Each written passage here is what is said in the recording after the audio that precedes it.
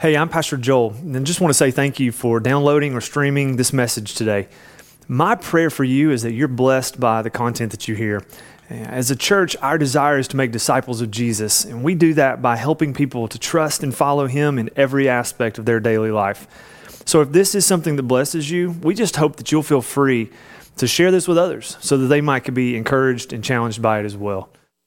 I'm Rick Hasty. I'm a fellow member with you here at Grace Fellowship, and it's exciting to continue this series we've had on worldview. Now, some of you might actually be wondering about my sanity when I say that, because worldview is something of a new concept for you. Well, we've spent most of our time in Genesis chapters 1 to 3, because that's really what you might think of as a preface to all of the scriptures. And it's there in those first 3 chapters that God lays out for you what you as a Christian should think about Him, God, about mankind, all of us, and about evil. And I want to dig a little deeper into that this morning and lay out for you maybe this idea of what a worldview is, what you as a Christian should think of when you hear the term worldview. More importantly, how you should respond as you live your life every day. It's okay if you're still struggling with about how to apply these lessons. You see, this is really about understanding that you have a real kind of life filter that enables you every day to understand how, as a Christian, I should respond. Worldview affects what you hear on the news. It is a part of what your child reads in school every day. It's how you respond when perhaps somebody says things to you that lead you emotionally to react. It's really what happens when another driver cuts you off in traffic. It's what you react to when your child comes home with words that you think shouldn't be spoken in public. It's the choices you make in the TV or movie that you watch. It's the choices you make in how you spend your money.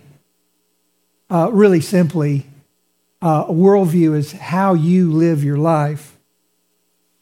It's really different than, say, Christian theology. Theology teaches us what the Bible says about Christ and about God, and it really leads us in how we then construct our worldview. But the worldview is how you live. And again, we might just simply call it a life filter.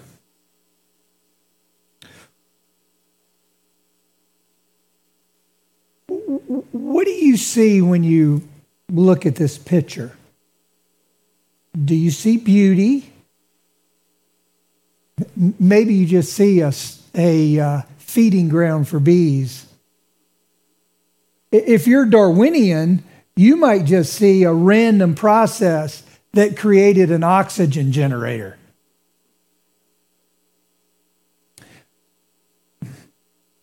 But if you're a Christian, you might see a precious flower created by a loving God to demonstrate His redemptive nature and creative power.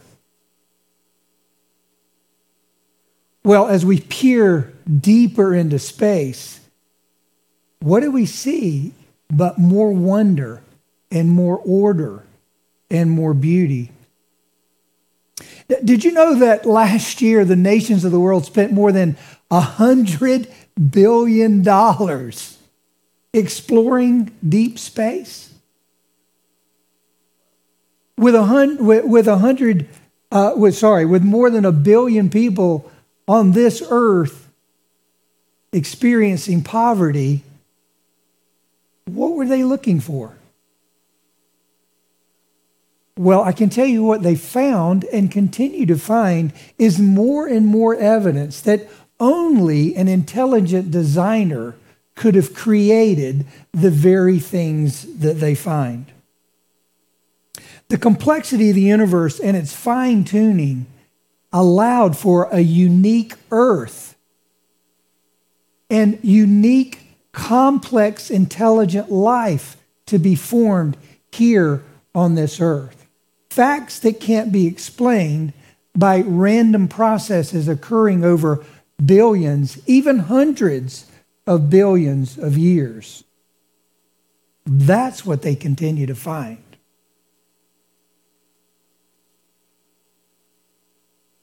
The realization of this is not new to you and me as Christians.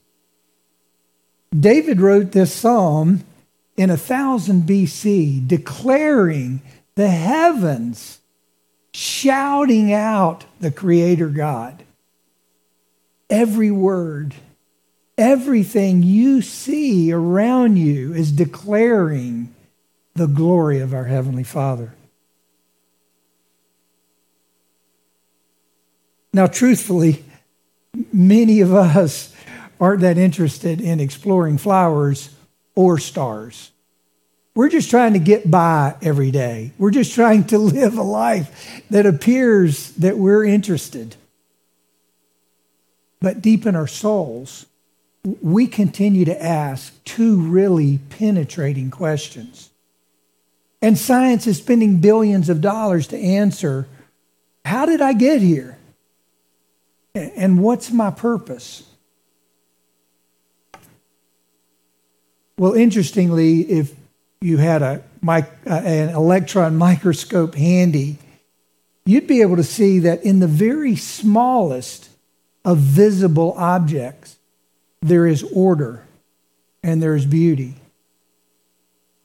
Yet, if you were hearing from the pathologist that diagnosed these cells as cancerous, you'd be wondering whether God really matters.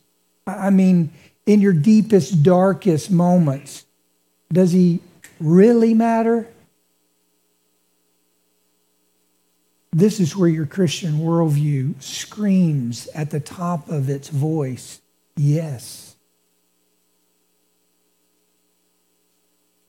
It's really through worldview that you get a lens to view the world and then make decisions of how you're going to act and react every single day.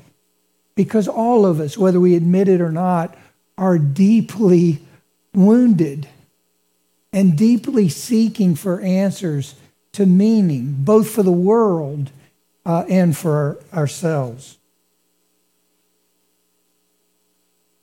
Well, a few weeks ago, we introduced for you this chart to help you understand what are the components that are most important, really the foundation for a Christian worldview.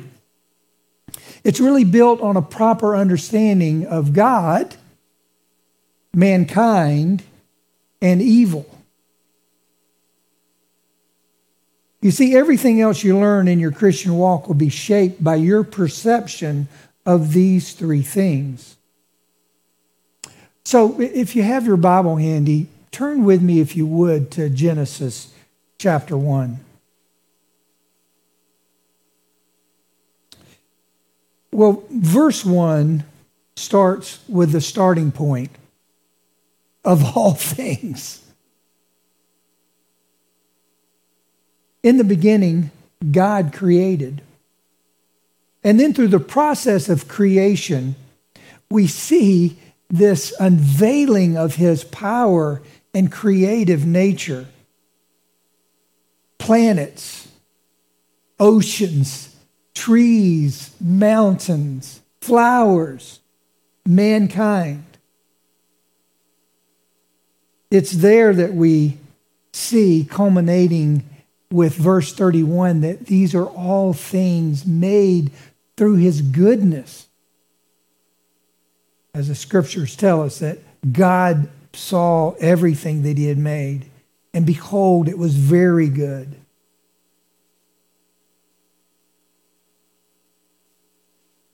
turning back to verse 27, we then see that God created man in his own image. In the image of God, he created him.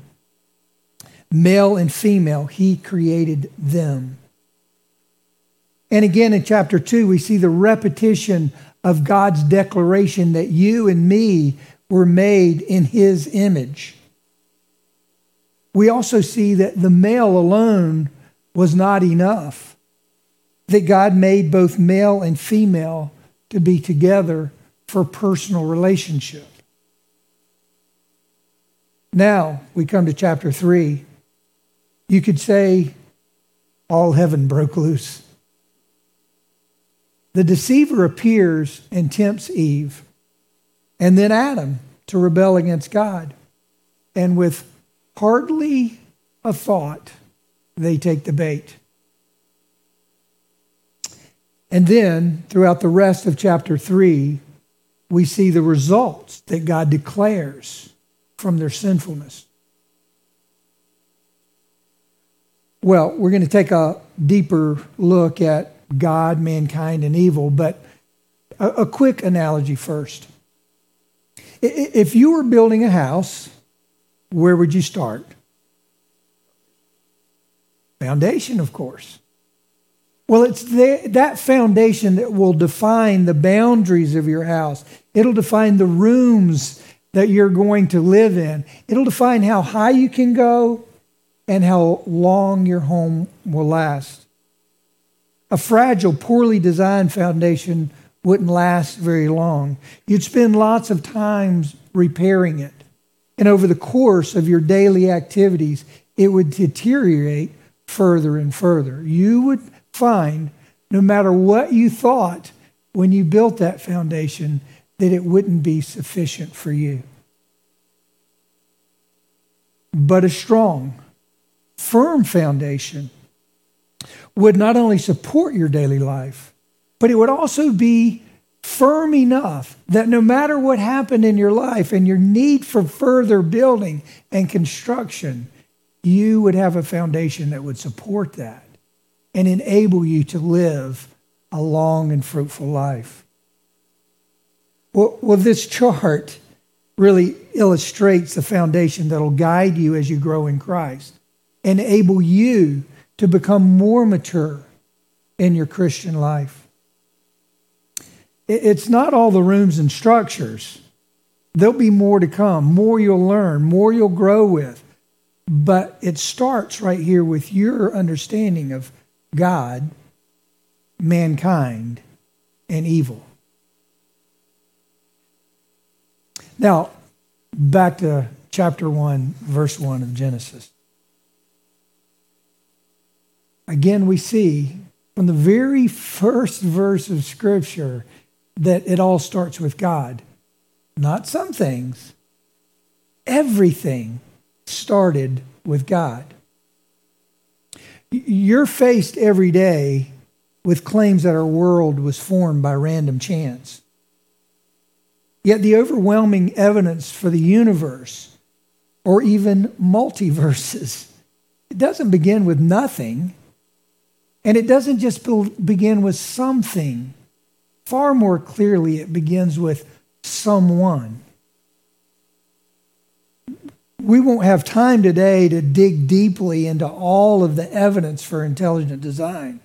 But even elementary research will lead you to see the many, many false hypotheses that scientists have come up with and how they've been bashed against the facts as they discover more and more, and how quickly they change their theories based on the latest significant discovery.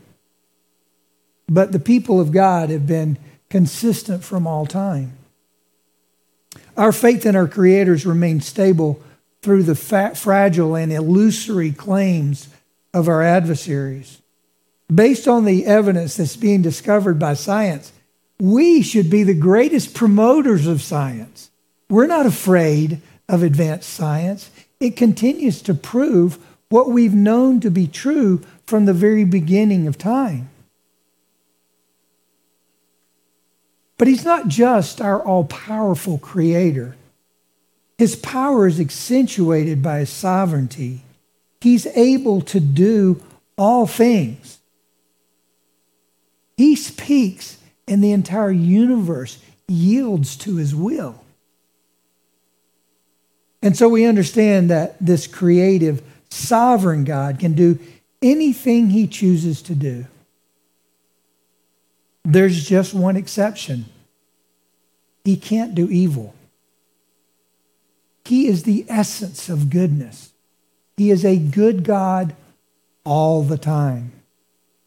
Romans 8:28 tells us that he will make all things good for our good.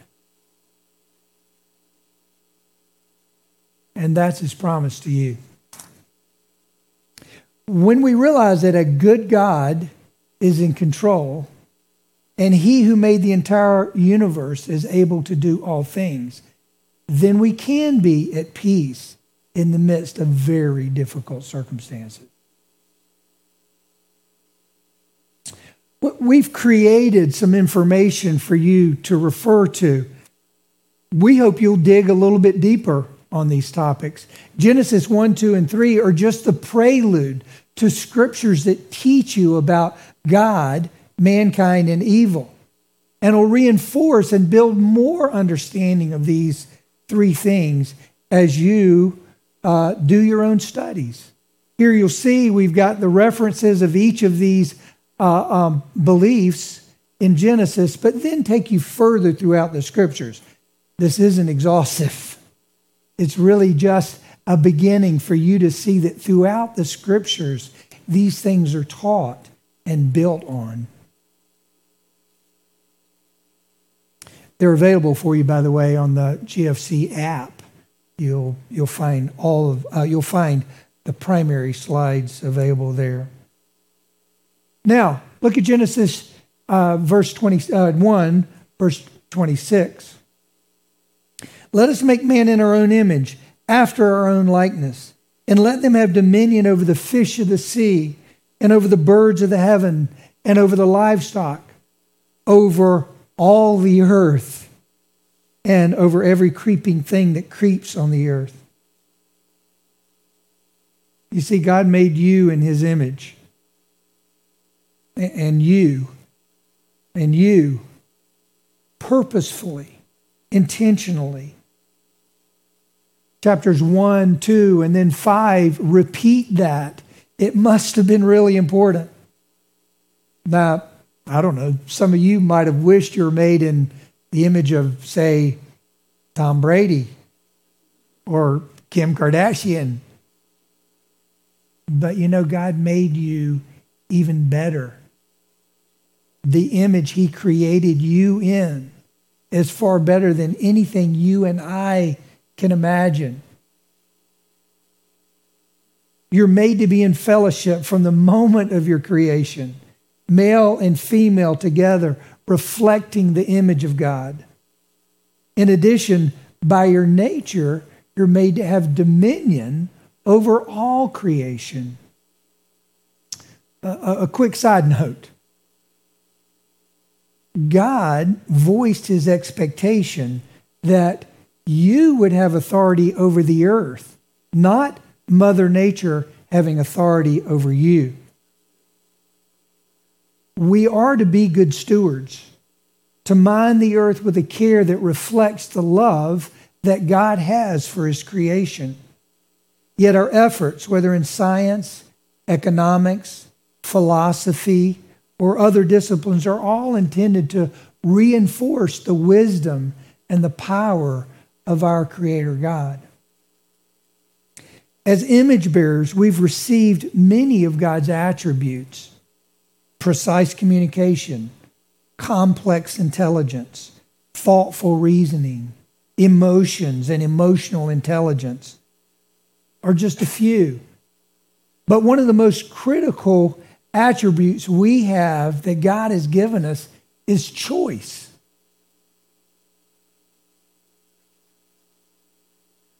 And now that leads us to chapter 3. In chapter 3, we see how quickly we take that choice and turn it into rebellion. We're fallen, and that fallenness is all around us. When we face the sinfulness of others, we shouldn't be surprised. We know our own sin. We know our own rebellion.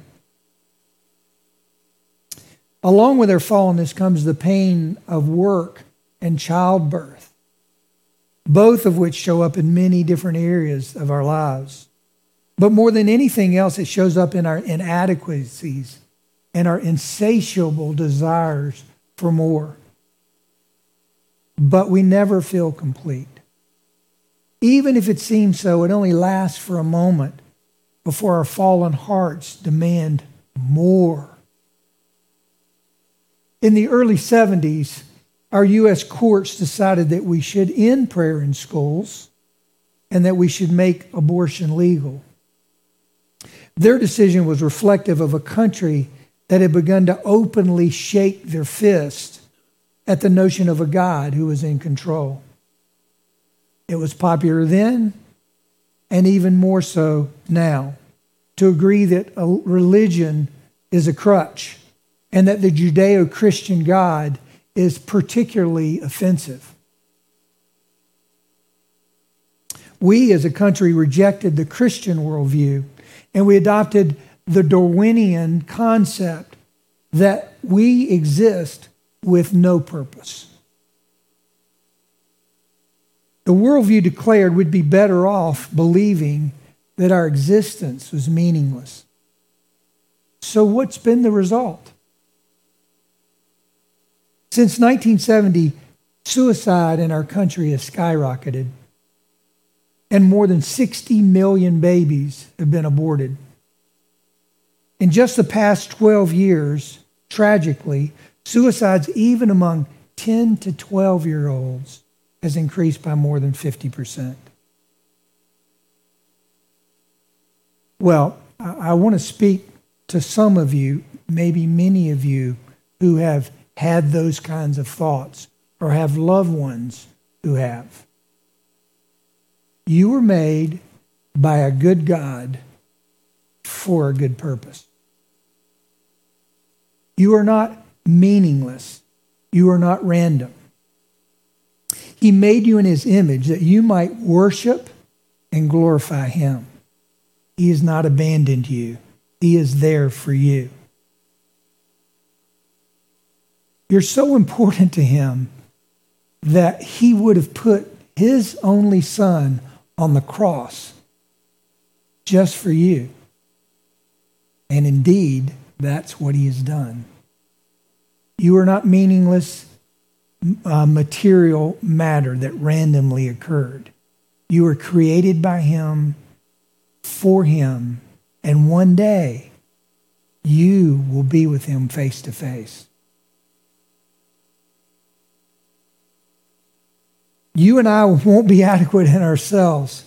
We'll always seek to be fulfilled, but on our own, that search will never lead to satisfaction.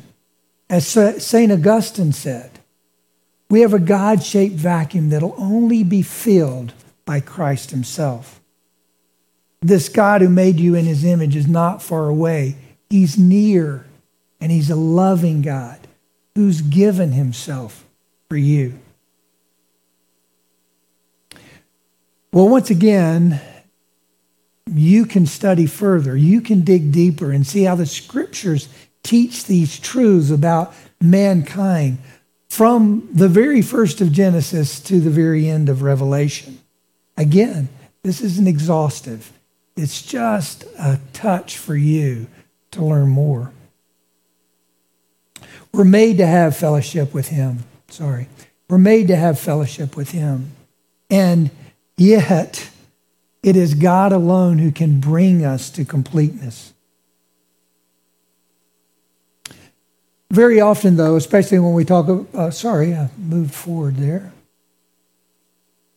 Very often when we talk about worldview, we fail to talk about evil.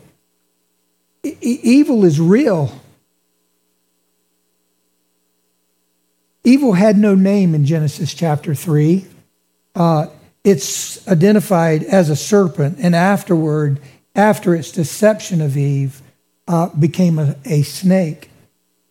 But evil's personified in many ways and at many times in the Bible. David in the Psalms recognized evil specifically among his community. Psalm 28:3, "Do not drag me off with the wicked, with the workers of evil who speak peace with their neighbors, while evil is in their hearts." Does that sound familiar to some of you and what you have to deal with? Jesus even calls Peter Satan and refers to the Pharisees as sons of the devil. In Genesis 3, we see evil is not just a concept. It's actively involved around us and even in us. Evil's a being that's seeking to destroy our very purpose, fellowship, and worship with God. It's no wonder that the leaders of our world would try to convince us that we have no purpose, and that the results of that lie would be an increase in people believing that their lives have no worthwhile meaning. Even children believe that today. Evil will deceive you, and we are easily deceived. The deception of evil is very often what appears in the moment to be good, and especially to feel good. Our adversary is quite cunning, as he was described from his first encounter with Eve. Evil will lead you to what you believe to be good, only to find later, sometimes much later, that lies are at the core of its alluring promises. You'll think you're doing good, only to find that the opposite is true. Evil's not, though, in control. God's in control. Evil's not all-powerful and all-knowing. Apparently, evil doesn't even know that it's already been defeated. But you know. God's made a promise from the very beginning. All things will be restored. Evil will no longer be. You don't have to give in to the schemes of the devil. You already have victory through our great God. I hope you'll look further. Spend some time in God's Word on this topic. You'll see over and over that evil will try to influence, deceive, lure, attack you and the world around you. But evil can't operate outside of the power of God. You need not be afraid. He is defeated. Whether you work in the fields and know what it's like to have good crops and sometimes not so good, you still know that producing fruit requires hard and seemingly unproductive work at times. It's a reflection of our fallenness and a reminder that one day all things will be restored. We'll be permanent residents one day in paradise. It's not easy, though, when everything around you seems quite out of focus. You might feel that life's always shaky and hard to understand. Maybe you've struggled with bad relationships, hardships, pain, disabilities, discouragement. None of this is unknown to a God who made you in His image and deeply loves you. He made you for a purpose that's clear to Him, and He will bring it all into focus one day for you. Well, maybe you've gotten some news that you most dreaded to hear. At some point, virtually all of us will hear that bad news about ourselves or a loved one. Who do you believe is in control? Does your worldview tell you that God is on vacation and not able to help you? That's the work of the evil one. Evil would have you believe God is only sometimes in control, but not when it matters most to you. That is his ugly lie. God is 100% all of the time in control of all things. And one day, you'll understand that he's working all things for good. Well, even just the last few days, we've witnessed that nature can be a beast. But nature, too, is under God's control. We see throughout the scriptures how God uses nature to demonstrate to leaders and to nations that they are subject to the authority of God himself. We all suffer from the destructive forces of nature at times. We should understand that there's power and ability that lies far outside of our comprehension. We're ultimately, though, subject to the will of a mighty God who reigns over all that we see and many things we don't see. Even kings and rulers can't conquer all that he's created. Well, I know that you've been hearing lots of things over the last few weeks that might be new to you, and maybe you still have lots of questions. For some of you, this has been completely, totally brand new. I'll stay up here after the service if you've got some questions you'd like to ask. And if I can't answer them, I'll point you in some directions where you can find some answers. For those of you that want to study some similar topics, I've actually left some books out in the hallway that you can take or make a donation to Grace. But again, I'll be up here. If you'd like to chat about some things, I would be glad to help you think through some of your questions. In conclusion, a Christian worldview matters. It shapes the way you think and importantly leads you to act in ways that demonstrate who Christ is in a world that desperately wants to see him in action. I can't tell you why he chose you or me to reflect his image. But I do know that his word teaches us that the God of the universe created you and me in his image, and that we have victory over the evil one. Thanks so much for checking out our message today. We hope you were challenged and blessed by it. We want to invite you to come and worship with us in person if you live in the Tri-Cities area. We meet on Sunday mornings at 9 and 10:45 a.m. at One Fellowship Point in Kingsport, Tennessee. You can also get more information about us from our website or our mobile app. Have a great day.